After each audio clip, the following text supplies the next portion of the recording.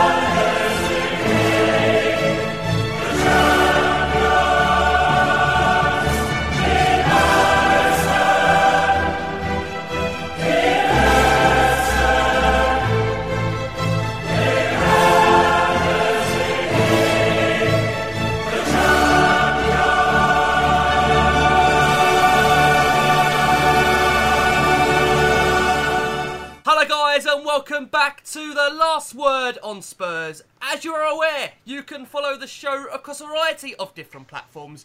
We are on Twitter at Last Word on Spurs. You can also find us on Facebook and also not forgetting Instagram. On this edition of the Last Word on Spurs, we'll be discussing Tottenham Hotspur's march back to the Champions League for a third consecutive season. We'll be taking a whole host of your questions for tonight's panel. And finally looking ahead to our final game of the season, Leicester City. So, without further ado, let me introduce the three chaps talking us through tonight. As always, as he has been all season, I've got Jason McGovern with me. Jace, how are you? Absolutely delighted, mate, and looking forward to tonight.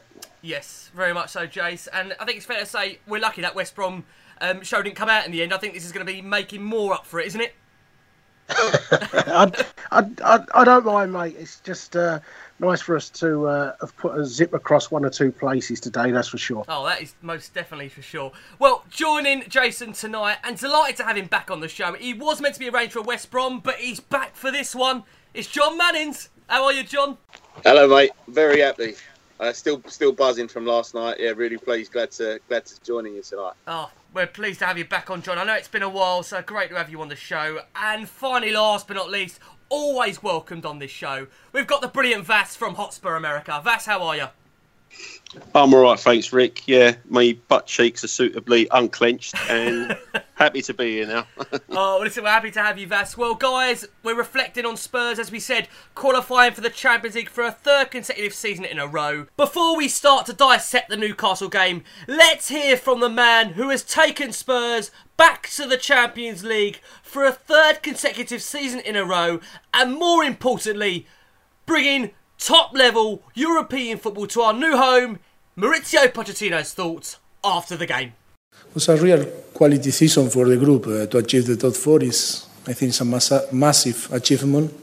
I want to congratulate the player first of all, and then I want to congratulate all the staff that make possible every day to work hard and help the team to achieve all that we wanted. I think it's a massive congratulations, a massive thank you to all the staff, because they were fantastic, working so hard. Nearly 38 games I went from home playing in Premier League. I think it's good to say thank you to all the staff, because that achievement, of course, is from the team, is from the players that score goals or defend or saving goal, but the staff was fantastic. I want to say thank you to them, because this achievement is part of them, of course, too. The first step is to be competitive, to reduce the gap with the top four. That was the challenge 4 years ago. Now, after 22 or 23 years in Premier League, first time that Tottenham is above all the London clubs.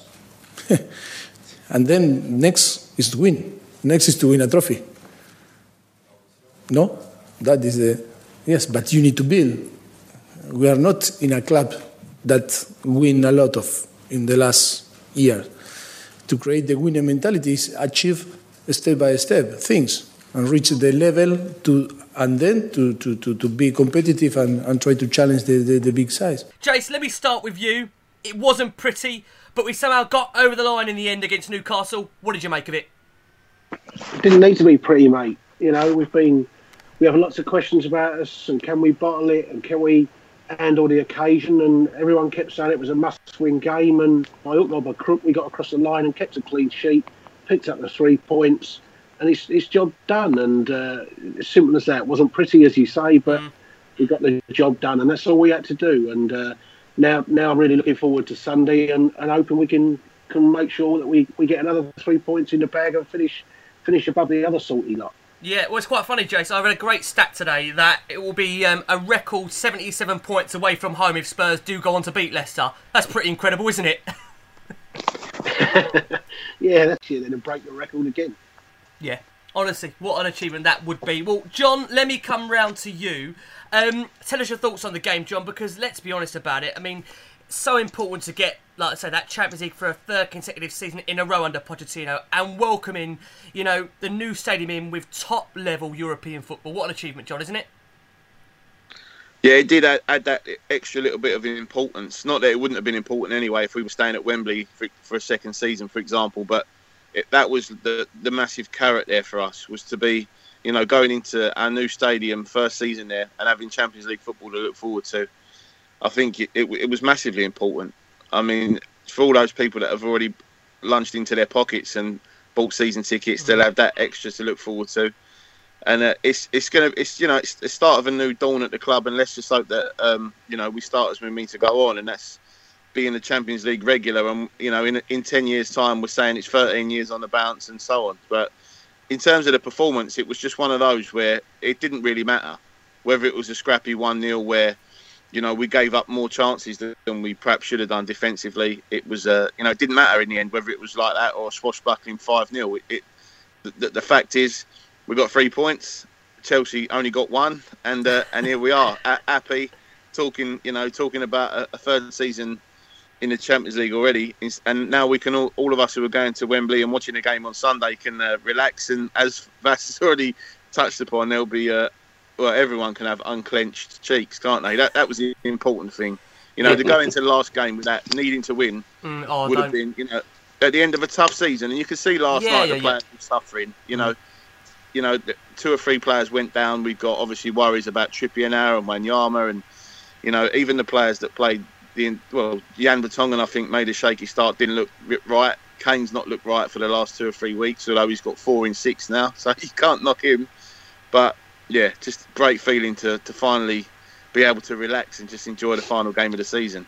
Yeah, got to agree with that. I mean, Spurs will finish this season as the top club in London for the first time in 23 years. We've just lost one Premier League game at Wembley in our past 17 matches. Vas, let me come around to you. I mean, as I said, it was nervy. It wasn't pretty. But do you think the difference on the night, Vas, is that if Newcastle had a player with the ability to finish like Harry Kane, the result could have been a very much different one? It's possible, Rick. I mean, they created 2 or 3 decent chances, didn't they? Credit to Hugo, actually, because Hugo's come in for some stick in recent weeks, and he pulled off some good saves at critical times. His kicking was a lot better. He seemed to be barking a few orders from the back and whatever. I think you could see it in his face, really. I think all the players knew how much the game meant, and they were totally focused on it. Perhaps it probably detracted from their play because maybe some of them were a bit nervous, having got into the situation that we had. But yeah, Newcastle did threaten, but really, aside from 2 or 3 decent chances that they had, it was a bit of a bitty game all round, wasn't it? I mean, I think Spurs had a couple of good chances. Danny Rose had one right at the end, didn't he? And also Wanyama scuffed one earlier. But it was just one of those games we just had to see out, and we did it in the end. Yeah, we did do it in the end. I mean, Jay's question in here from Dean Graham. We'll try and read as many as we can, guys, this week. You've got so many into us. Dean says, commentary stated how we edged over the line to get the win and get top 4. Years ago, getting a win, even when we were playing poorly, was seen as something a top team does. When it comes to Spurs, why is the credit not given when it's due? What do you make of that one, Jace? No idea why it's not given, mate. But I don't know anyone. Well, maybe on the evening we edged across the line because we weren't at our best. But overall, I don't know how a side that's only been in the top 10 over the last 10 weeks, the top 4 over the last 10 weeks, and was originally 8 points behind Chelsea. I don't quite know how that's us creeping over the line. I think, over the course of a season, you finish where you deserve to be. And if in the last few games we've stuttered and got across the line that way, it's because we've played well enough in the first 30 games to put ourselves in a position where limping over the line was all we had to do. And, the pressure was on the clubs chasing us, not on us. And, why we've said it all season, haven't we? This seems the ridiculous nature of the media to put down everything Tottenham do. And it's just another one to try and bash us with, I'm afraid.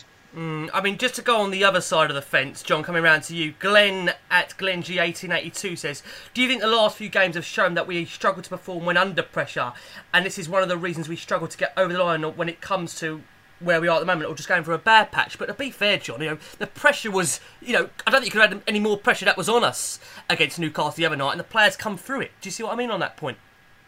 Yeah, absolutely. I think it's a fair question. I mean, we have started recently, but I think if you take the league form into isolation, it has been a bit stuttery. But then you've got to factor into the mix the Champions League exit and the FA Cup semi-final as well. I think if they were, obviously, if we would have won then you're on the crest of a wave all the way through, and maybe your performances are better. But I think, bearing in mind we did go out of both of them competitions, there's never a nice way to lose, obviously, but there's regret there attached to both of those exits from those competitions. And for the players to be able to get mentally up for the challenge of finishing in the top 4, I think it's commendable, considering we've done it now. All right, we needed Huddersfield to do us a favour, but then we get 3 points on Sunday, and it turns out we never needed that favour anyway. But it's just that's football. That is why football is what football is. That's why the intrigue and the suspense, and you never know what's going to happen. That is why it's adored by millions, billions of people across the world.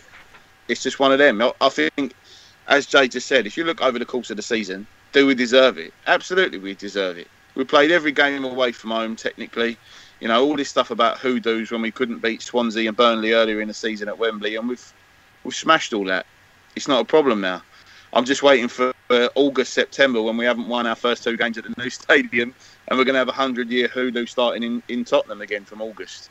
But as you know what the media narrative's like. But of course, regardless of whether it has been a bit of a stumble in terms of our performances have been a bit patchy lately, but the important thing is we've done it. We are in the Champions League again, and that's all that matters to us, really. Can I just say that, on Rick, on that? Yeah. What pressure really, until last night, have we been under? Because when we left Stamford Bridge, we were 8 points clear. The following week, we go and win at Stoke, and Chelsea only draw, which left us 10 points clear of them. And, even Saturday at West Brom, we went into that West Brom game 5 points clear of Chelsea. So last night was really, since winning at Stamford Bridge, last night was only the first time that we were under a bit of pressure for the spot, and we win that game. You would argue, though, Jason, the manner of the performances recently, though, you would question they're not been good enough. Absolutely.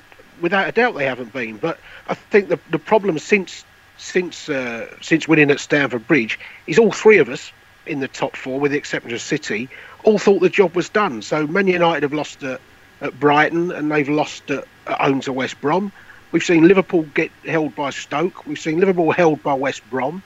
They got held by Everton, and we got held by Brighton. I think it was just the three teams in there just thought, job done. We're all in the top four, and Liverpool concentrated on the Champions League. We went to Brighton, rested players for a semi-final and things like that. The only club that's really been under pressure to have to go and perform over those weeks is Chelsea, who were chasing us. And as soon as the real pressure came on us last night, we go and win the game. So, I've said it all along, haven't I? Since the day we won at Stamford Bridge, I've always looked at third, not been in the least bit worried about being caught.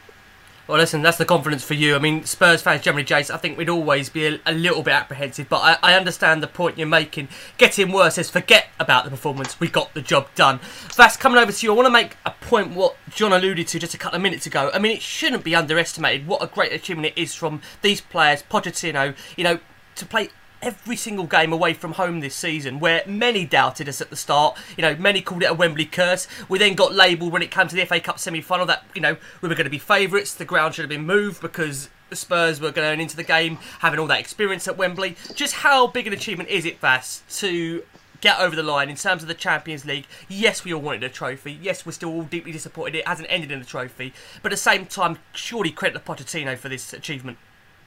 Most definitely. I mean, it can't be understated. Jason touched on it, or John earlier, about the hoodoo stuff at the start of the season. I was looking at some posts from before the season started, when all the pundits were making their predictions. They didn't have us anywhere near the top four. They had us like 5th, 6th or thereabouts, 6th generally. So this was a massive achievement, and it wasn't just about playing the games away from home. Technically, we've had some horrendous injuries this season. Now I know Toby and Danny Rose have had their contractual issues as well, or whatever's gone on behind the scenes, but they were both out injured for a very long time, as was Wanyama, who was our player of the season last year. We've had some significant absences. Harry Kane's been out and hasn't really recovered yet. So we've had to contend with all of that, and you can almost see that the players are practically just limping over the line at the moment. What with Trippier and Wanyama going down again last night, Dyer's out injured, Dembele's out injured. So it's been a massive, massive achievement, and it's funny that whilst no one within the club has said anything about this while the season's been going on, both Pochettino and Hugo have mentioned in the post-match press conferences about Spurs having achieved this, having played 37 matches so far away from home. It's the first time they've mentioned it. So clearly, that the official line is like making everybody aware just how big an achievement this was, and yeah, rightly so. They should be credited highly. I mean, who'd have thought we'd have got Champions League qualification 3 seasons on the trot? And if we do finish the job on Sunday and get the win, the last 3 seasons we'd have finished 3rd, 2nd, 3rd. That would have been undreamt of not even 4 seasons ago. So yeah, terrific props to Pochettino. He's had to hold his nerve amidst criticism was starting to surface last week. People questioning the magic tag and all that, and is he really magic, and is he up to the job, and he might have to stand down, all this nonsense. But he's building a foundation there, and you could see the anxiety on his face last night, actually, standing on the touchline. Yeah, you could see what it meant to him at the end. Very much all the coaching staff. Yeah, and during the game, I mean, you could see he was like a bit on edge. bit unlike him, really, but it culminated in something good, and we should appreciate it and recognise it, really. Yeah, I mean, you make some great points there, Vass, in terms of the league finishes. I mean, it's fair to say when Pochettino took over, his aim was to close the gap on the top four. I mean, it is going to be our third consecutive season in the Champions League now. Just the need, surely now, Drace, for just the trophies to show his work. I mean, that's how I see it. That's where I think he's going to get that ultimate recognition. Once he gets that first trophy on board, I think the doubters will surely be silenced, won't they? You would hope so. You would hope so. I mean, what more can the bloke do? I don't know what more the bloke can do to prove, how far he's taken the club. I think that is ultimately just the key factor missing here, just that trophy. Yeah, without a doubt, that's the next stage. And I think, once we're in that new stadium, I've said it for a long time, haven't I? Then the demands will change, and hopefully he gets the backing in the summer that enables him to really formulate a squad of players that he thinks can win a trophy rather than just say 10 or 11, and then the demands on him will go up, and we'll see then if he can handle the pressure that brings on. But I think the job that he's done in the 3 years from when from where we were when we took over, that horrendous performance at Stoke 3 years ago with Kabul and Fazio and Kirikez and people like that in the team, to inherit that mess that was left when the Sherwood came, and to be where we are now, I think is a fantastic job that he's done. It's funny you should mention that game, Jace, because at that game a lot of our fans were singing "We're fucking shit," weren't they? That's right. They were. It's crazy. And we talk about going to the back home now after this season, but we shouldn't get too ahead of ourselves, because there's going to be a process of acclimatising again, getting used to new surroundings and a new pitch and everything else. So it's not going to be like the old White Hart Lane. Certainly it's going to feel probably a lot more like home, and it should create a better atmosphere within the stadium, but we're going to need a bedding down period again. So it's going to be interesting to see how we get on, really. You would think, though, Vass, because we've already gone through that once in terms of adapting to Wembley, the players have already had that experience of having to adapt to a new ground, new surroundings. There's absolutely no reason why you don't think they could, do it again. Pochettino seems to have, made it work for him this season in terms of, it's still a great achievement. You look who we finished above, the likes of Arsenal. You look what they've spent, and I know it sounds silly to always go back to net spend. I know people hate saying that, but we're above Liverpool, we're above Chelsea, we're above Arsenal. All these clubs, they've spent a ridiculous amount more money than us, which I think makes the achievement even more remarkable. And John, bringing you in, when I compare it there to the financial investments of those clubs below us, and you also take into account, these teams have come to Wembley, John, and they've played it as their cup final. Doesn't that make it even more a great achievement? Absolutely. I think, it's one of the things we worried about at the beginning of the season, that every single side coming to Wembley would up their game, which naturally increases the scrutiny on our players to see, how they handle that. As you mentioned earlier, since losing to Chelsea, it's one defeat in 17 in the Premier League. And along the way we've beaten Liverpool there comfortably, beat Man United there, beat Arsenal there. Obviously in the Champions League as well, those special nights against Dortmund and Real Madrid. I think it's one of them things where, for what it's not a first, but what seems like for the first time in ages, we've had this massive wall, if you like, put in front of us, and we've actually broken through it. Mm-hmm. Instead of it being our ultimate downfall, this time it's not been, and it for me it does show a shift in mentality at the club. If you consider that, if Pochettino manages to get us to third on Sunday, that's the first time since the period between 1960 and 1963 that we've had top three finishes on the bounce. If you consider how many times, the club's only had 26 seasons in Europe in total, and I think half of them must have been under Daniel Levy's stewardship. So you think, I know they're not everyone's cup of tea, but yeah, of course, yeah. We're going in the right way. We really are, and I think that it really is a massive achievement. The thing is, the players set the bar so high with their home form at White Hart Lane last season. Obviously, 17 wins and 2 draws. It was always going to be difficult to emulate that, and for that to be another stick to beat the players with, and ultimately they've come through it. Yeah. And everyone's saying how Salah's one of the best players in the world and Klopp's a genius, and that they could still end up below us and not winning any pots. And Kane could still be in front of him for the Golden Boot as well, John. Well, yeah. You know what? As nice as it'd be for Kane to win another Golden Boot, me personally, I'm not too worried about that. You know, it's always about the club first in the team. And yeah. if you know, a bit like last season, Hugo went into the final game hoping to win the Golden Glove, and we let in a sloppy goal at Hull, didn't we? And it didn't happen. But then Kane scores 7 in a week, and he ends up with the Golden Boot. But listen, all the top clubs.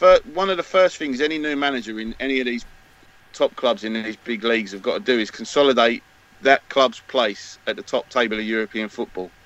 There's not going to be a sustained period during that club's history where they're winning pots and doing bits unless they are in the Champions League every single season. You've seen that all around Europe. And that's something that this club's never been able to do, is establish itself in the Premier European competition. And we're doing that now. Yeah. For me, that's better than any one-off trophy, you know, whether it be whatever cup it might be. Even, you know, the much lauded team of 1984 and that marvellous UEFA Cup team. They finished 8th that season, that team. No one remembers that because ultimately we got a pot at the end of it. But for the first time in decades, it feels like we might be about to be able to combine the two of high league finishes and trophies eventually. Yeah. We've never been in a better position to do it anyway. That's how I feel about that. No, I mean, I think that's spot on. Can I come around to you, Vas, and ask you a question here from Dustin at Debo1980? He says, as nervous as the last month has been, do you feel this is a great learning opportunity for the youngest team in the Premier League? Will this impact our mentality for future seasons? Proud of the team Coys. I mean, he makes the point there was a lot of pressure on us against Newcastle. Forget the performance, the result is all that's going to be remembered. Do you think mentality-wise that is a big thing for this squad to get over the line in this, Vas? Yeah, I think so. I think they've been maturing gradually over the last 3 seasons or so. We've fielded the youngest squad for all of those 3 seasons, and they're going to come across some testing times, and they've done that this last month, and thankfully they've come through it. I suppose there's an argument for perhaps adding 1 or 2 more experienced players, but I think the players themselves are more experienced now, and that should stand them in good stead for the next seasons going forward. Obviously, it will depend on what our squad looks like after the summer. But I think if you can keep the bulk of this squad together and build on it, then it sort of bodes well for the future. Oh, there's no doubt about that. I mean, Jace, I want to come around to you. Gary Lineker, I hope I pronounced that right, at GSTFLLHAN says, do you feel we've regressed compared to the quality of last season's performances and a lack of creativity from Pochettino by picking the right tactic depending on our opponents? What's your thoughts on that question, Jace? I think overall we've probably the quality of our game over the 38 games hasn't been as good as it was last year. But I think there's reasons for that. I mean, I think we're 4 wins less than last year. I think we're about 20 goals down on last year, something like that, and we've obviously conceded a few more. So it's hard to say we haven't, but I think there are genuine reasons for that. I think, you know, we had that early period at Wembley where it was a struggle. Let's be fair about it. Those first few games, what was it? Burnley, Chelsea, Swansea, Bournemouth. Those 4 games were a real problem for us. And obviously we've had serious injuries or serious absences most of the season to a number of the key players. For whatever those reasons are, I mean, Toby's reason is our own fault. Danny Rose has been out injured. Wanyama's been injured for a long time. Moussa Dembele hasn't had that fitness that he had last year, week in, week out. We've lost Harry Winks to injury. We've lost Kane, 2 or 3 times now to injury. So, Lamela didn't come back till... I mean, realistically, Lamela wasn't around till January, was he? So, you know, there are reasons for that. But I don't feel like we've regressed that much as a football club, and I still think we're in a great position to build next year on what we've done this year. Talking about building, that's a perfect segue into my next question. And John, over to you. Do you think, John, you look at this squad and the performances recently, I just think for me, and you maybe disagree or maybe agree with me, I think he's absolutely Pochettino I'm talking about here. He's got the most out of this squad, and for me he's just simply exhausted now the tools at his disposal, and you can just see recently now, for me there needs to be some kind of investment in the summer, 2 or 3 players, because you do feel like now we've kind of hit a certain ceiling in terms of the performances that you can get out of these players. You know, he's done a wonderful job. To get us in the Champions League again, it's been brilliant, but is the need now, John, for some real significant investment in this summer? 2 to 3 real key additions that are going to really push this squad on to hopefully get Tottenham up to that next level. Oh yeah, absolutely. You do feel that he squeezed every last drop out of this current group. I mean, we've had that feeling probably since Chelsea away this season. I think the performances have been a bit up and down since then because he's relying on the same core of players week in, week out. And pretty much every manager does as well. But then when you look at the fact that, how much has been spent on certain other clubs compared to ours over the last 3 or 4 years since Poch has been there, then he really is the job he's doing is unbelievable, really. I don't think there's anyone else better we could have brought in after Sherwood than Pochettino to do what he's done. Well, anyone would have been an upgrade, John, wouldn't it? Well, yeah, that's true. But if you look at, all right, let's take the managers who we were linked with during that time then. Frank de Boer. LVG. Is statistically the worst Premier League manager that's ever been. 7 games, no wins, no goals. Yeah. Louis van Gaal's just a clown. I don't know, the other managers we were linked with at the time, I don't recall, but what Poch has done with this group of players, and we've just what it is. I think we've reached that point, like Man United did under Ferguson, where they didn't need wholesale changes every summer. No. And we was at the point in the 2-3 years before Pochettino turned up, where you're having a turnover of 15 players per window in the summer. You're getting 7 or 8 in, you're letting 7 or 8 go, and to get that type of continuity is just impossible. I think now we're the familiarity breeds confidence amongst the team, and it's worked for us. But yeah, I do feel that now is the time where, especially the only thing that worries me about this summer is the fact that all of our players who were there last season have seen Kyle Walker leave for Man City, earn a shit ton of money, win a couple of trophies. Yeah. And you do wonder whether the players individually will continue to believe in the project, or will decide that for short-term, at least financial gain, that maybe that's the way that they want their careers to go. But you'd like to think the core of players that we rely on wouldn't want to do that. No. It's quite funny, John, So you it say depends. that. Chris Lawton says, ask you this, John, he says, how much does that game just cost Daniel Levy in player bonuses, getting Spurs into the Champions League again next season? Well, the thing is, Rick, you've got to understand how much, whatever extra the players get, it's probably a drop in the ocean compared to what the club will receive. Yeah, of course. I mean, if we finish third, it's 34, 36 million, I think, from the Premier League. There's another, 70 million or so from the Champions League run. So factor into another Champions League run next season. Most expensive season tickets in the country. Net spend of nothing. Well, that's why, John, we're surely expecting now some kind of real investment. If you're going to charge fans, the top dollar in terms of the ticket prices, you've got to produce the top dollar in terms of the players on the pitch. I think that's more than fair. Well, absolutely. I think there comes a time, and this is probably the time where that bit of give and take's got to. We've got to see that now. Yeah. I think people, there's been rumours about Gareth Bale and players like that, but that's what it's going to take. I think one humongous marquee signing to get everyone excited, inject some new blood into the team, and to get. Hopefully we get a good start next season, and obviously that will help. But yeah, this is the time now. If you consider that we've managed to get 3 Champions League, 3 years in the Champions League back to back, whilst building a new stadium. So if you consider the amount of finance that would have drained from the club, building the stadium, and we've still managed to achieve that. Once it's done and the income starts to come in, like I said on our Doomed to Fail show the other night, we'll find out this summer whether Levy's plan was literally just to build an extension on his house to then sell it, or whether it's an investment in the future. Because this is. I think there's a bit of a crossroads we're coming to now as a club, and we need to see significant investment, absolutely, in the playing staff, back the manager. Reward the players, because that's the most important thing. Reward these players, John. Absolutely. All right. You can say they earn, ridiculous amounts of money as it is, but that is what it is. And if whatever amount of money it is going to keep a player from going to another who could be useful for us, obviously Toby Alderweireld's the obvious one at the moment. Of course, yeah. The amount of money he would cost to replace, I think I'm not saying we go gung ho and he starts chucking money around. I don't think Levy would ever do that. But now's the time to loosen the purse strings a little bit and say to these players, thank you.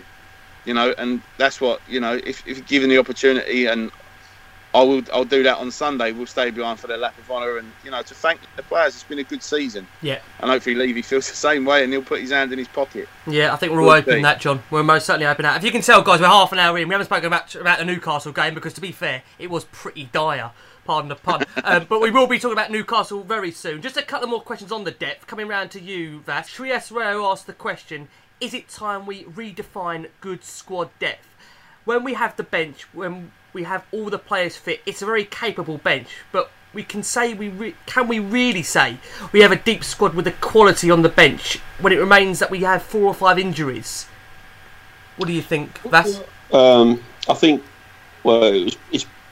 it sort of carries on from what John was saying about investment in the squad. Our transfer dealings over the last couple of seasons haven't been that great. I mean, I know we've got to do things a certain way because we don't have the financial clout of the other clubs, but which means we've got to be smarter somewhat and look for value and what have you. But of the players that we bought last summer, for example, you're looking at Foyth, Llorente, Aurier, Sanchez and Mora. Okay? Yeah. So of all of those 5 players, only Sanchez was pretty much a regular this season, and you'd have to wonder whether he would have been had Toby not injured himself so early on in the season, regardless of what was going on with his contracts, etc. So none of the players that we bought last summer really had an impact. Well, Aurier had a bit of a negative one, but that's another story. Giving away penalties every 5 minutes. He always gets a mention, regardless of his plan or not these days. Yeah, and then from the prior season, obviously we've got Sissoko, who people just can't wait to get on his back. We'll be coming on to him, Vas. Don't worry, we've got time. We're coming on to him in the show. Don't worry. So from that point of view, I think our signings have to be somewhat better. So we'll see what happens. I think larger contracts are on the agenda. I don't think Levy is stupid enough to think that he can get away doing what he has been doing now that the stadium's up, albeit that the club's going to be saddled with more debt now. I think that the larger contracts are going to be coming. I think it's not going to happen straight away though, and I've always said that I don't think that we're going to walk you through the door of the new stadium and Levy's going to be sitting at his desk handing out massive contracts to everyone. He's not that stupid, but I think they will come. So the summer's going to be quite critical for us. We need to invest wisely into players who are actually going to impact the first team squad, because as a couple of the guys have said tonight, we seem to have squeezed every last ounce out of these players, and we need capable replacements or capable backups who are going to come in and do a job, albeit even temporarily, to give other guys a breather and to cope with injuries a bit better. I think as well, Rick, question's a little bit unfair, because if any team, if you've got 4 or 5 players completely missing through injury, it will be reflected on the bench. And I mean, if you look at that bench last night, there's still players on there that, in the likes of Toby and Rose, that normally would be first team players. Lucas Moura, I think, will become next year. Whereas you look at that bench a year ago for that Chelsea semi-final, it was Lopez, Kevin Wimmer and Kudu, Vincent Janssen and that. None of those would be anywhere near the first team. No, yeah. And I think, I think it's very easy for the 2 Manchester clubs to have massive, strong benches, because they'll quite happily pay somebody $200,000 a week to sit on the bench. But it's not so easy not just for Tottenham. I mean, I looked at Liverpool Sunday at Chelsea, and like I say, I know we focus on Tottenham, but you have to put it in context. Liverpool's bench at Chelsea on Sunday: Mignolet, Clavan, Marino, Henderson, Woodburn, Ings, Solanke. Really, is that much stronger than our bench? You looked at Woolwich last night: Ospina, Mertesacker, Mustafi, Ossie Tutu, Willock, Nelson, Nketiah or whatever. So I think you have to compare us to Woolwich and Liverpool more than the 2 Manchester clubs, because we simply can't pay 180, 200 grand a week to sit people on the bench. No, you're spot on there, Jason. I think it's right that you draw that comparison, as you did earlier on with our form. You compared it to Liverpool's and Man United's also having dropped points in the last few weeks. I think Spurs fans tend to go into this blind panic when things aren't going perfectly for us. That's all the time, though, Vass, isn't it? When you look at Twitter. Well, you'd believe that. When's it a good time? When's it a good time to go on there? But yeah, I don't think it's some of this stuff is not something that is just a Spurs issue, if you know what I mean. I do believe we're on the right track, and we need to keep a little bit of perspective. Of course, we want a trophy. Of course, we want to progress, and I definitely want to see us win the Premier League before I pop my clog. So, you're not the only one, Vass. Yeah, so it's stuff that we're working towards, and at least I think now we have a manager who can at least get us somewhere close, and we need to build on it. Yep. No doubt about that. John, I want to come back round to you and link it to the Newcastle game. So, in terms of the team selection we saw, we had Spurs revert back to a back four, with Vertonghen pass fit to start in the heart of the defence. Sissoko replaced Lamela as both Dyer and Dembele missed the game through injury, while Davis was preferred to Rose at left back in Spurs' penultimate match of the season. John, when you saw that team, I always ask this question because I'm always fascinated to kind of get, obviously, reaction. Was you surprised at all by that reaction to the team? Because I think many maybe were expecting biggest game of the season. Why isn't Toby in that squad? Why isn't Moura in that squad? Bearing in mind the impact he made against West Brom, maybe wasn't as great, but there's that question asked. What did you make of it, John? Well, I did expect the 4-2-3-1 just because we went with a back three at the weekend and obviously didn't score. And as another thing we touched on the Doom show that will never be spoken Guys, about honestly, again. You would not want to listen to it. This is much better content. Tell him, John, is it? Tell him. Well, one thing I did say there was that we would probably get an idea as to Toby Alderweireld's future in the games against Newcastle and Leicester, purely based on the fact that Kyle Walker was left out of the last few after West Ham last season. So, Man United and Arsenal at home, Hull and Leicester away last season. Trippier started three of them at right wing back, and Sissoko played away at Leicester at right wing back, and Walker didn't get a game. So when I saw that Toby wasn't in, it was what I expected. But I also think now that it's time for me probably to accept that he won't be a Spurs player next season, based on what Poch did with Walker last season. But in terms of the rest of the team, because of injuries, it was really what it had to be. It was always going to be Wanyama and Sissoko in that central midfield area, and then. There's a question mark over whether it's Lamela or Moura or Son who starts, as well as Eriksen, Dele and Kane. But, yeah, no surprises as far as I was concerned, mate. Can I ask you, John, you mentioned there about Alderweireld. Drew Stiles asked the question, when Toby came on against Newcastle, the crowd became electric. He puts in brackets, not another Toby question, but it's somewhat a statement from him. Surely the club has to do whatever it can to keep him. I couldn't see a single defender being signed that would mean as much as keeping Toby to the majority of the fans. And it's a very good point, John, because at the game, there was such a massive uproar when Alderweireld came on. I mean, he's so popular amongst the Tottenham fans. And I think, like many of us now, anyone logically, we're assuming he's going to be departing the club. But there's no doubt about it, John. He is adored by the fans, isn't he? Absolutely. I think, the best way for the fans to get across how they feel was to react exactly the way they did when he come on. And it was nice to see. And hopefully, you don't know what it might do to the psyche of a player. And maybe he's thinking, well, they do love me after all.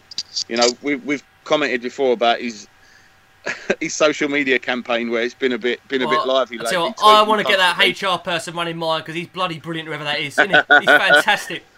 Well, the thing is, he tweeted today, looking forward to Champions League football next season. The only problem is he didn't mention which club he'd be playing in it for.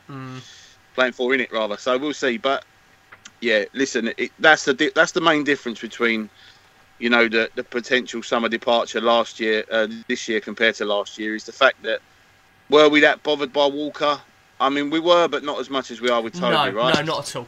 Yeah. So when Trippier started against Arsenal and against Man United, we weren't surprised. There was no uproar. It was just like, Tripp's a good player. He'll do a job, and he did in those games, and he showed himself to be good enough. And again, in my opinion, this season he's been great again. So, yeah, in terms of the fans showing Poch and Levy what they think, and Toby himself, then hopefully he heard the message loud and clear. But another thing I'll say about the team I forgot to mention was, it weren't so much the way it started; it was the way it ended. So you got players going off injured, and we end up with a double midfield pivot of Sissoko and Danny Rose for the last little bit. And I would absolutely fucking love to see Rose and Sissoko playing in central midfield on Sunday. Could you imagine a Twitter? Could you imagine a Twitter of Tottenham Twitter's going to blow up, John? Imagine that. The fuck is going on here?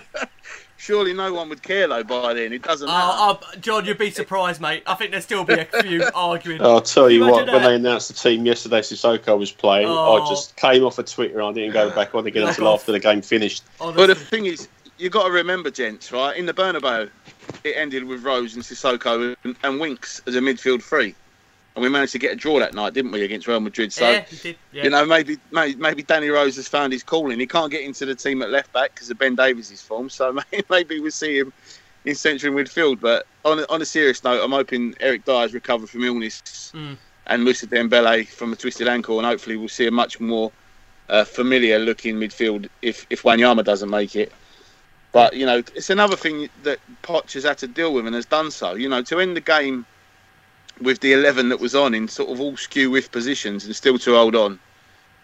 There was some balls on that Wembley pitch last night, and that every single player deserves some credit. It was like I said earlier, a scrappy win, but one of the most important of the season.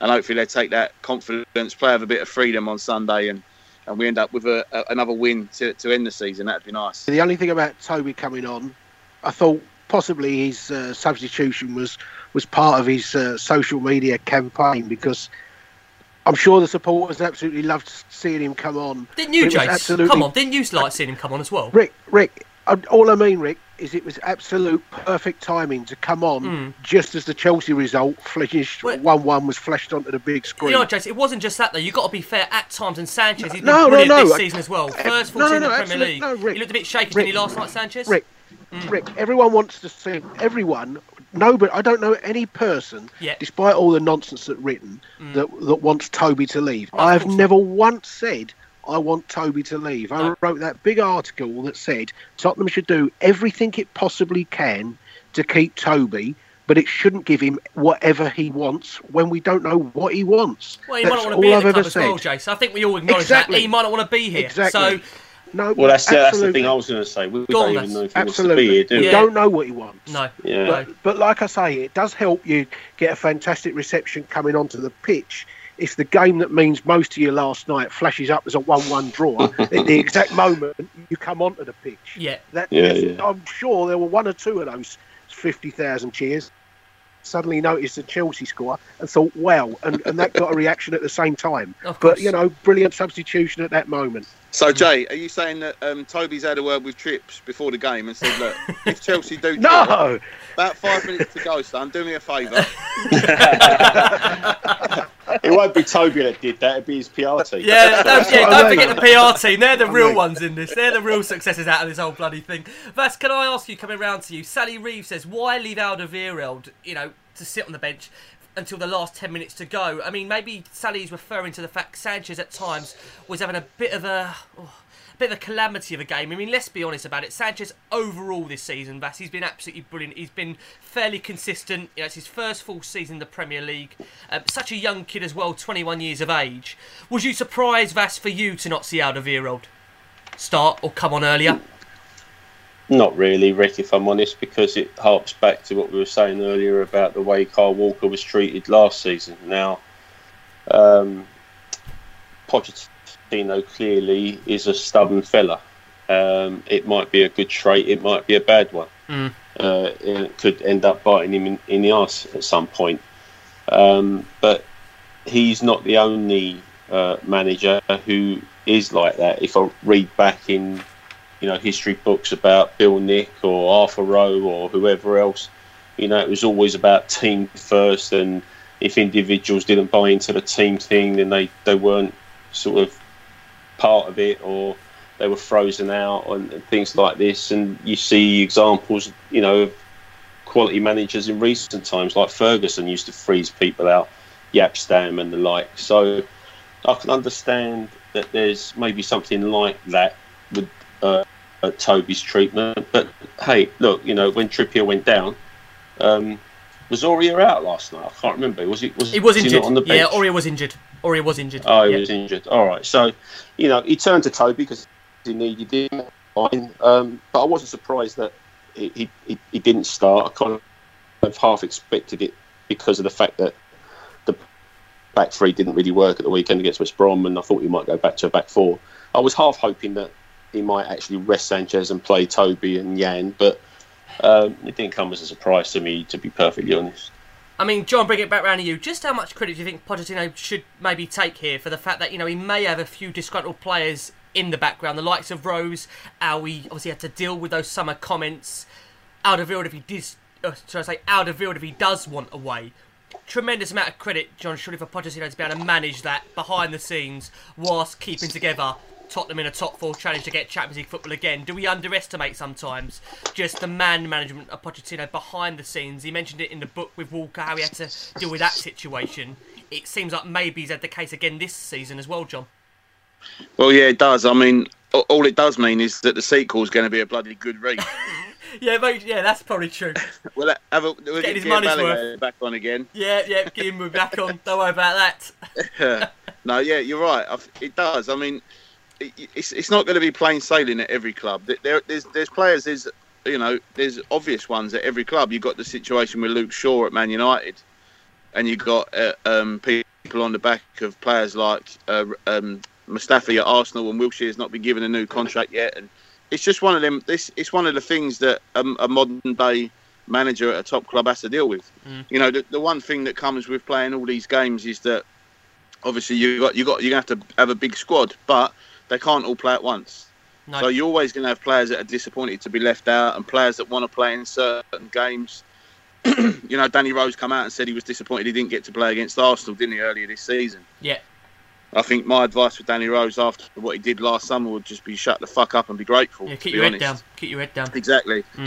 And I think if one thing this season has taught us is that if things like that happen at the beginning or during the season, it does give us a chance to sort of see how life will be without those players. And we have seen that this season. The amount of game time that Alderweireld and Rose have had has been minimal, really, compared to, minus their injuries, even when they've been available. It's not like they've walked straight back into this team.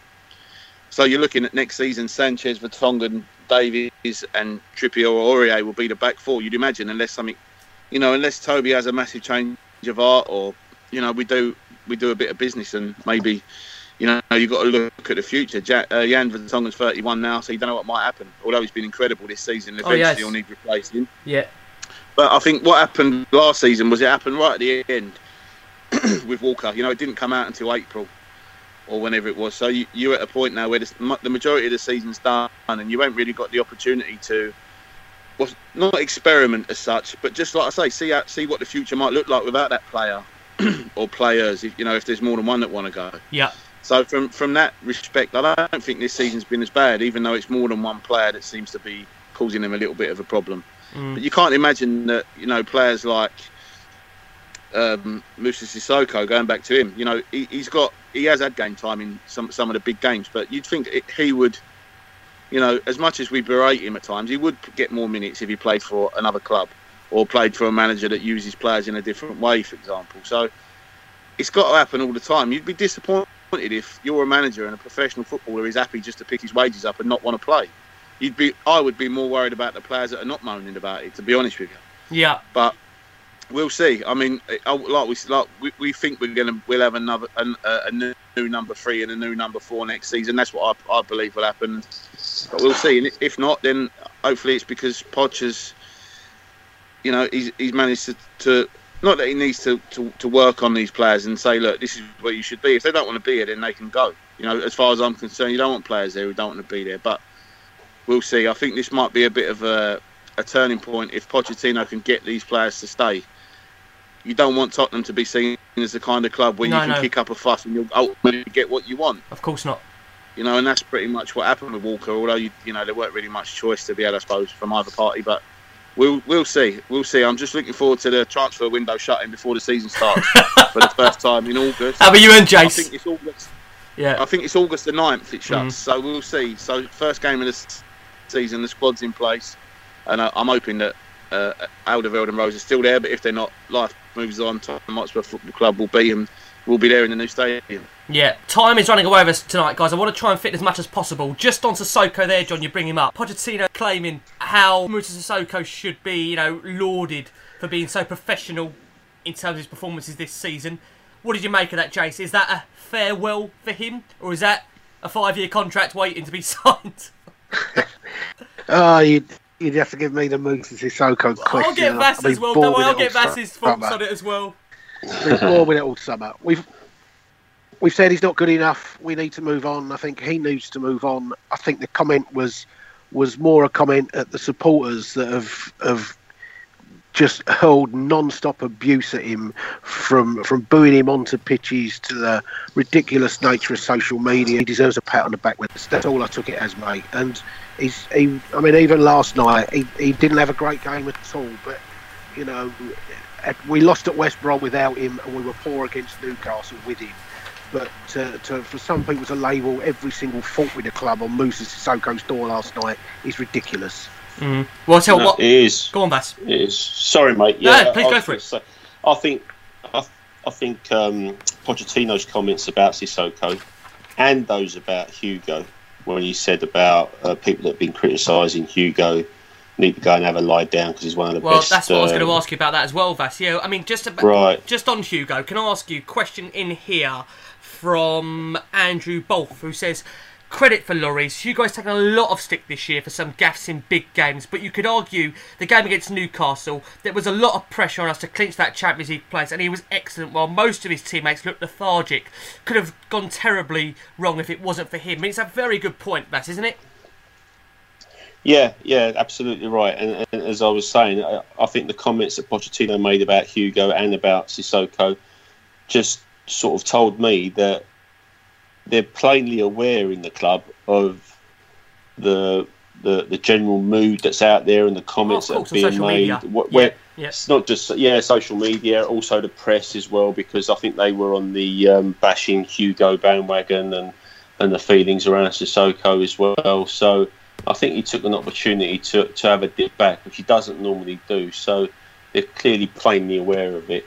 I think he also had a pop at the crowd overall, didn't he? Or not sort of pop at the crowd, but he made that comment of, the atmosphere in the crowd does seep down onto the pitch and things like that. And you can dress that up in a positive way, as if he's saying get behind us and cheer us on, or it can be a little note of, the constant negativity, particularly in that Watford game. It does affect the players after all. And I think Vass is right. He had a little jibe at one or two of the critics yesterday that have just constant negative, ridiculous. And I said, didn't I, last week, Rick, all season we don't have pace or width, it's poor in-game management. Every single player at some stage this season, earlier in the season, Dele and Ericsson were getting it.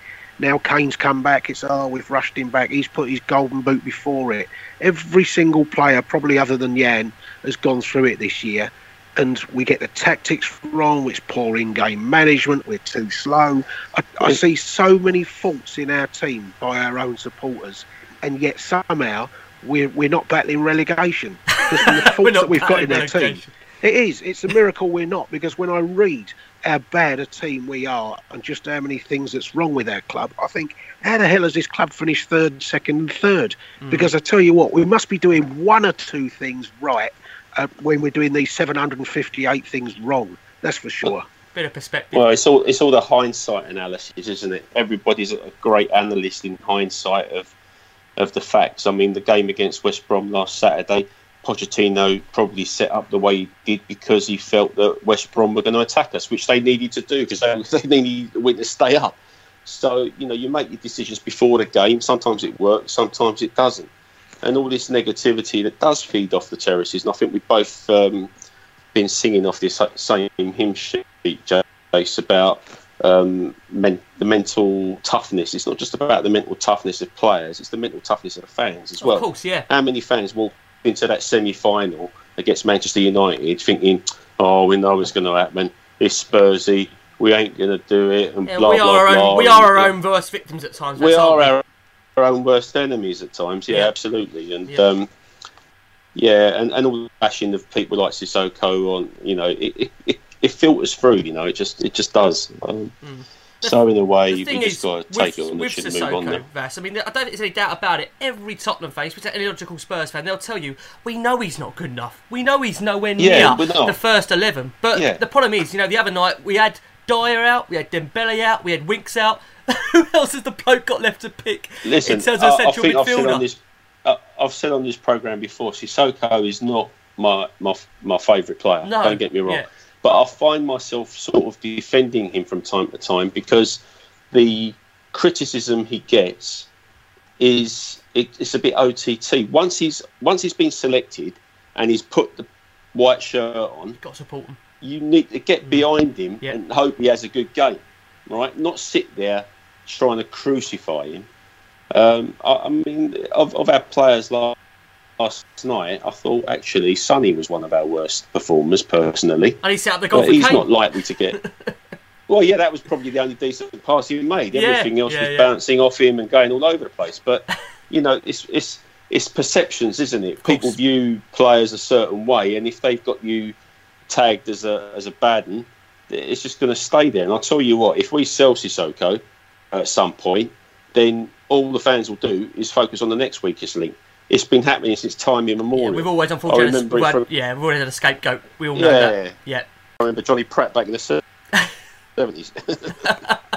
I've got to go back, John, and ask you just about Lloris. I feel like we do need to give him a bit more coverage. I mean, it was a wonderful flying save in the first half, John, to deny Jamal Lascelles that header, and then followed up in the second half, John, by a perfectly timed starting tackle, right in the middle of the box. His second straight game in a row, John, where at Wembley he's made a great interception to deny the opposition.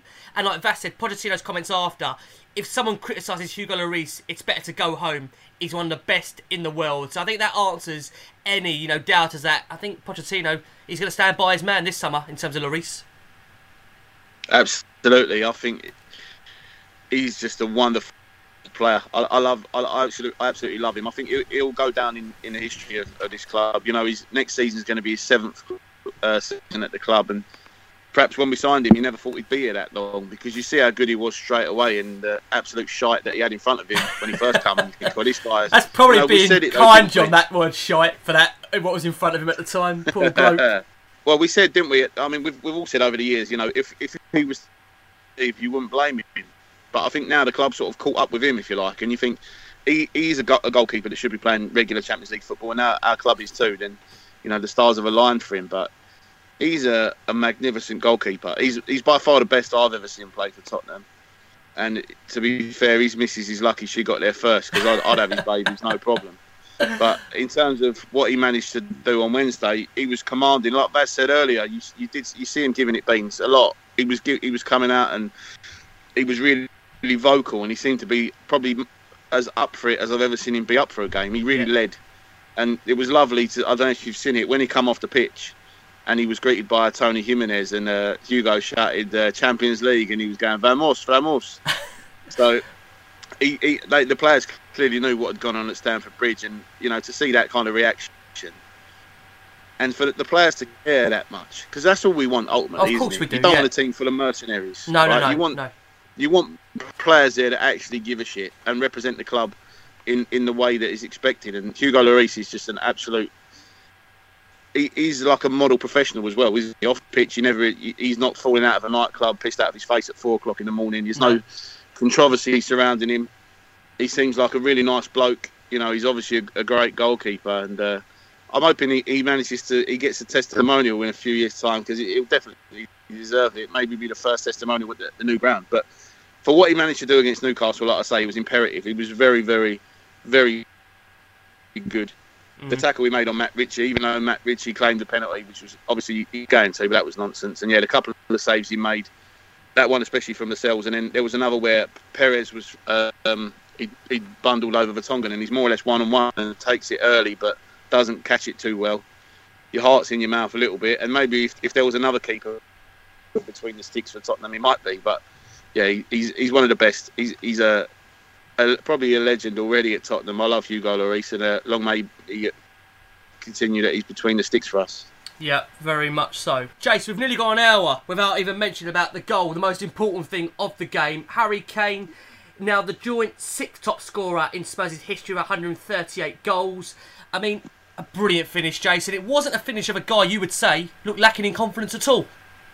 No, it was a bit more like the typical Kane finish that we come to expect, wasn't it? Just nice little bit of inter-passing, one of the few times we put a bit of passing together, and then just clipped it in, really just passed it into that top corner, didn't he? And showed his ability. And that's the thing, he's I think as John said right at the start, we're talking about a bloke now with 4 goals in his last 6 games, and yet he's woefully out of form and doesn't look anywhere near the player he did. And I think that says a lot for Kane. And we're also talking about players with eyes on the World Cup and things like that.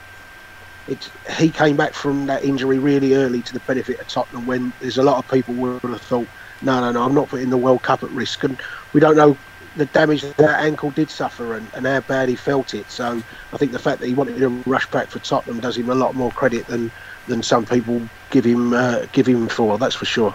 Yeah, most certainly. John, a word on Harry Kane, and another goal for him. I think Jay said, it's 4 goals in 6 games. It's hardly a bad run of form, John. He's only 2 goals now behind that Golden Boot going into the final game of the season. You wouldn't bet against him, would you, John? You wouldn't, mate. He's obviously an outstanding centre forward, and I wonder what odds on a hat trick for Kane on Sunday. Oh, exactly. I mean, an incredible form. And just a word for Sonny.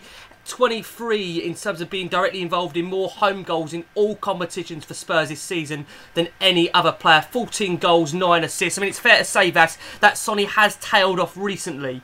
But when you look at his overall contribution this season, he's been right up there, hasn't he, in terms of being one of Spurs' main providers along with Eriksen. Yeah, definitely. I mean, there was a period where he was undroppable, wasn't he? But he's tailed off quite badly in this past month. That's coincided with our dip in form, really. And as I said earlier, he wasn't very, very good at all, I thought, yesterday, unfortunately. And it looked like he was almost about to break down into tears as he was substituted last night.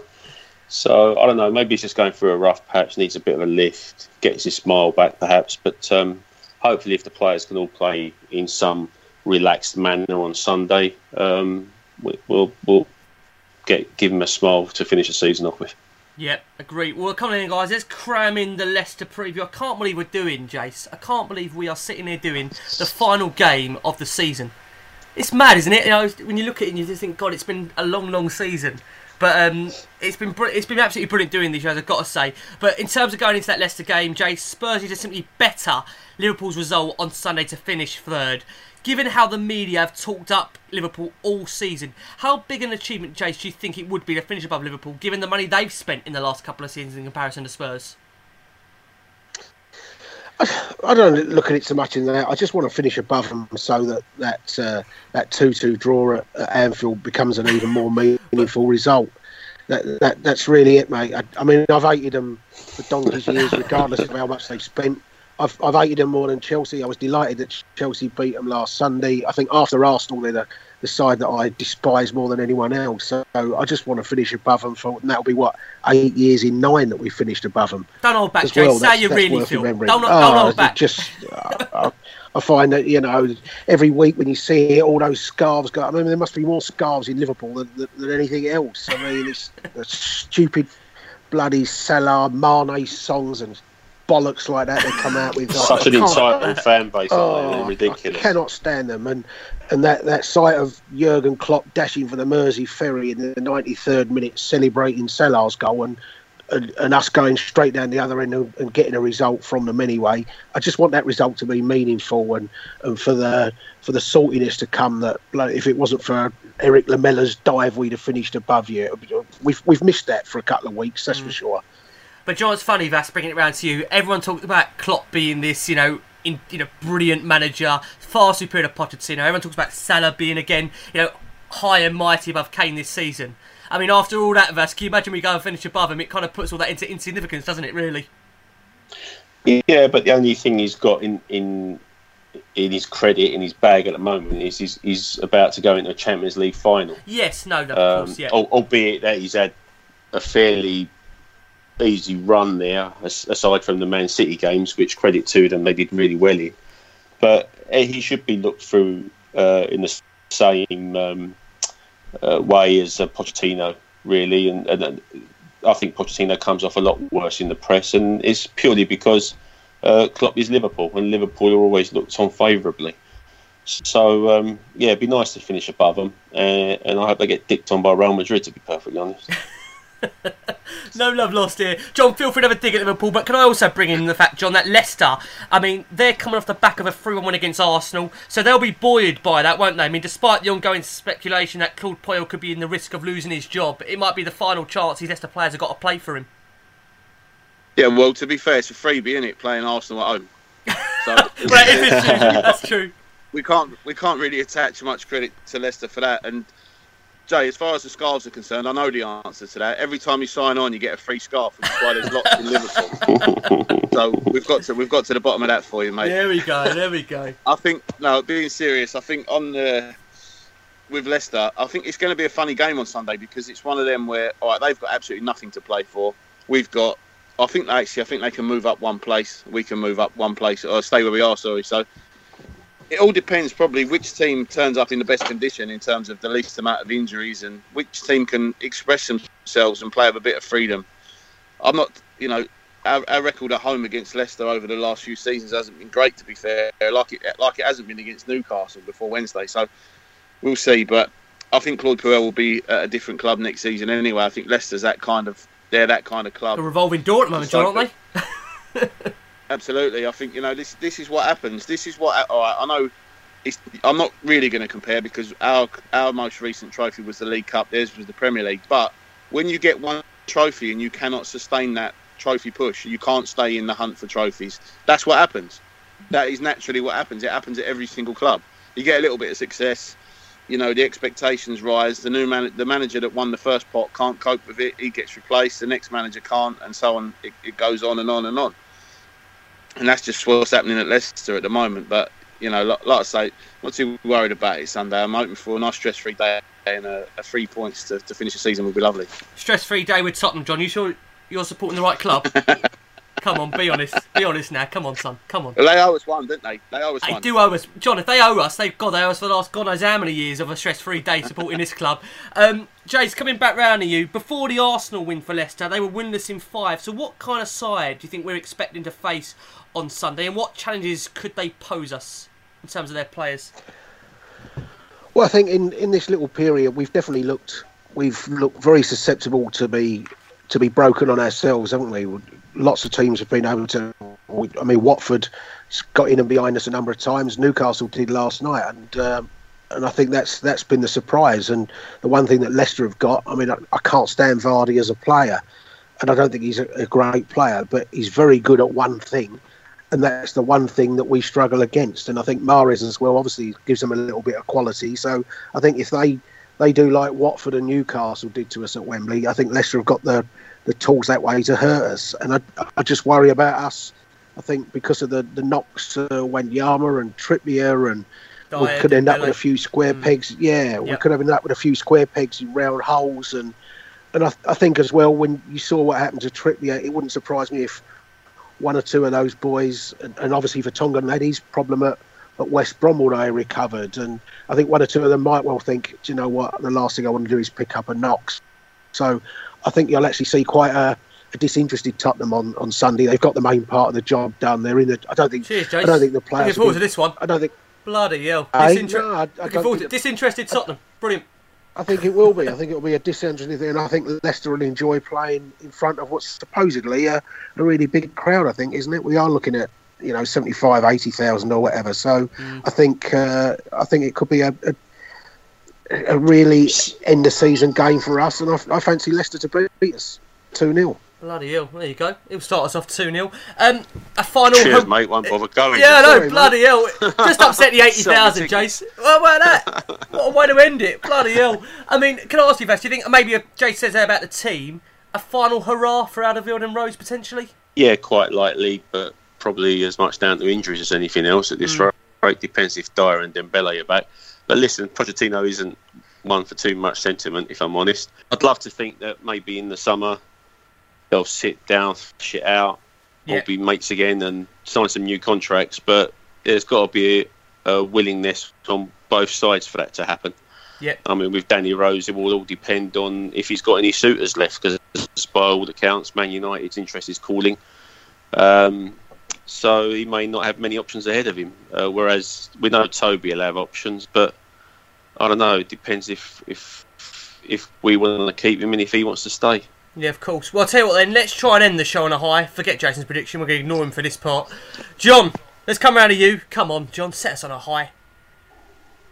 I'm going 3-1 Tottenham. I think it's going to be a nice, like I say, stress-free. We'll get an early goal and we'll go on and win. We'll go and win quite comfortably. Enjoy the lap of honour. Enjoy Wembley Park Station one more time.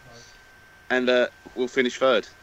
Finish third. There you go. You heard it here from John first. Vass, can you leave us on a high?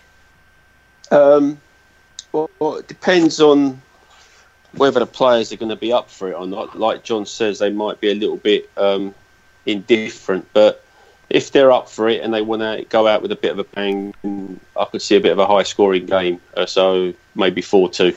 4-2 to Tottenham, just to confirm, Vass. Yeah. Just double-checking. No, I'm not like Jace. We're going to leave Jace where he is. I'm also going to go with... I'm going to go for 4-1 Tottenham. I think we are going to end on a high. And fingers crossed, like I say, end Wembley in a real style. Jace, next week, season finale. Looking forward to it? Yeah, definitely. And hopefully we'll have a few specials over the summer. But it'll be nice to get to the end of the season, know they've got a few weeks off from all the stresses and strains, and then I think the fixtures come out, don't they, early in June anyway? They do. So, and that's when the new build-up will start, and the new season will be on us before we know it. Yeah. Well, you'll have to have a special when we sign Gareth Bale and bring him back home, so you'll have to do one then, won't you? We'll have him on the show. We'll have him on the show with us, don't worry about that. The irony is, Vass, even if we win and sign Gareth Bale, there's still half of the Spurs fans on Twitter wouldn't want him. Yeah, Past it, too injured, he's too this, he's too that. And so that's why I hate the summer months, mate. Well, I can say we have got some absolute cracking summer shows coming up, guys. I promise you, we're not going anywhere. Jason's not going to go anywhere, believe me. He'll still be driven mad all summer. He'll be on this show as well, John. I'm sure we'll get Vass back on as well. Hopefully, we'll get the Hotspur America boys on, because we've got obviously games in America. Be great to hopefully get those lads on. I will be speaking to Ken about that, even if Ken's listening or he's not. I'll be in touch, Ken. I've got to say, John, coming round to you, just to sum up, you've got a really nice story, John, that I want you to share and give us where you was last Friday night, John. This is the right way to end it. Go on. Yeah, I mean, I don't want to rub it in too much, but I had a better weekend last weekend than most Spurs fans did, because on Friday night I spent the evening with a certain Mr. Glenn Hoddle. God. On behalf of Lashing Sports Bar in Maidstone, who were kind enough to get in touch and have a word with us. So I went down there to represent the podcast, and we had a lovely evening with Glenn Hoddle. And I must say that Arita, the bar manager down there, is a diamond, and Vanessa, absolute legend Vanessa, and Ian Hewitt, who arranged it all for us. He's a top bloke. And if you're ever in the area, in the Kent area, I would highly recommend having a trip down there to Lashings. It's a great little sports bar right in the middle of Maidstone. It's a great atmosphere in there. Food was good. Lovely little place. And like I say, it was a dream come true to meet the great man. I got him to sign me White Hart Lane seat, so I've got that memento from it. He's don't worry about what you read about Eileen Drury and all that lot. He's an absolute diamond. He's a really nice bloke. I was a little bit surprised, I must admit, by actually how nice Glenn Hoddle is, because you hear all these stories and you're not too sure. But yeah, just again to Ian, thank you very much, mate. Ian Hewitt, I love you. Well done, mate. It was a cracking night, and thanks for having us. And John, do you think sometimes when they say don't meet your heroes, does that kind of dispel that myth? Yeah, that's absolute nonsense. Do it. Go and meet them. Explain to them why they're your hero. Because I'll tell you what, they do love hearing these stories. I had a lovely chat with Glenn, and he's a top bloke. So if you ever get the chance to any of the Legends nights, to be fair, we've had Crackers on here before. Yeah. Crackers does a lot for the Legends, and Mickey Hazard hosts quite a lot of them. If you ever get the chance, get down there and meet them, because some of the stories, it really does make you. It pulls your head out of the sand a little bit. Sometimes we get a bit too infused about what's happening today. But our club has got a rich history and tradition. And if you get to meet some of the players that were part of that, and they helped build, teams and legacies of the past. And for me, supporting Tottenham was because my mum used to tell me stories about Martin Chivers and Pat Jennings from that era and all the way through. So if you ever get the chance, like I say, get down there. It's well worth it. Yeah. Most certainly. Well, listen, I'm going to say goodnight to three legends of this show. First up, Jace, thank you as always. We're going to have you back on next week for that season finale, Jace. Cheers. Vass, thank you so much for having back on. Vass, obviously from Hotspur America, you can catch his podcast. Normally the first one to drop on a weekend. I'm sure we'll be catching up with the guys anyway from Hotspur America over the summer. Thank you again, Vass, for coming on so much this season. We've loved having you. No problem, Ricky. My pleasure, mate. Oh, you've been Thanks absolutely brilliant. And John, thank you for coming back. And as always, John, you'll be back on throughout the summer. I know you will be. We'll be desperate to get you back on. Yeah, mate, I'll probably need picking up after England have been knocked out of the World Cup, so it'll be nice to come back and talk about Tottenham to cheer me up, a bit of enthusiasm for the new season. We'll be in touch in a fortnight then, John, after the tournament started. Absolutely. I just want to say as well, just one more time, thanks to every single person that listens. Oh, yeah, and every single person that takes time out of their day to send us messages on Twitter and what have you. Please, yeah. It really, really is appreciated. It's so nice to hear, even if there's some comments which...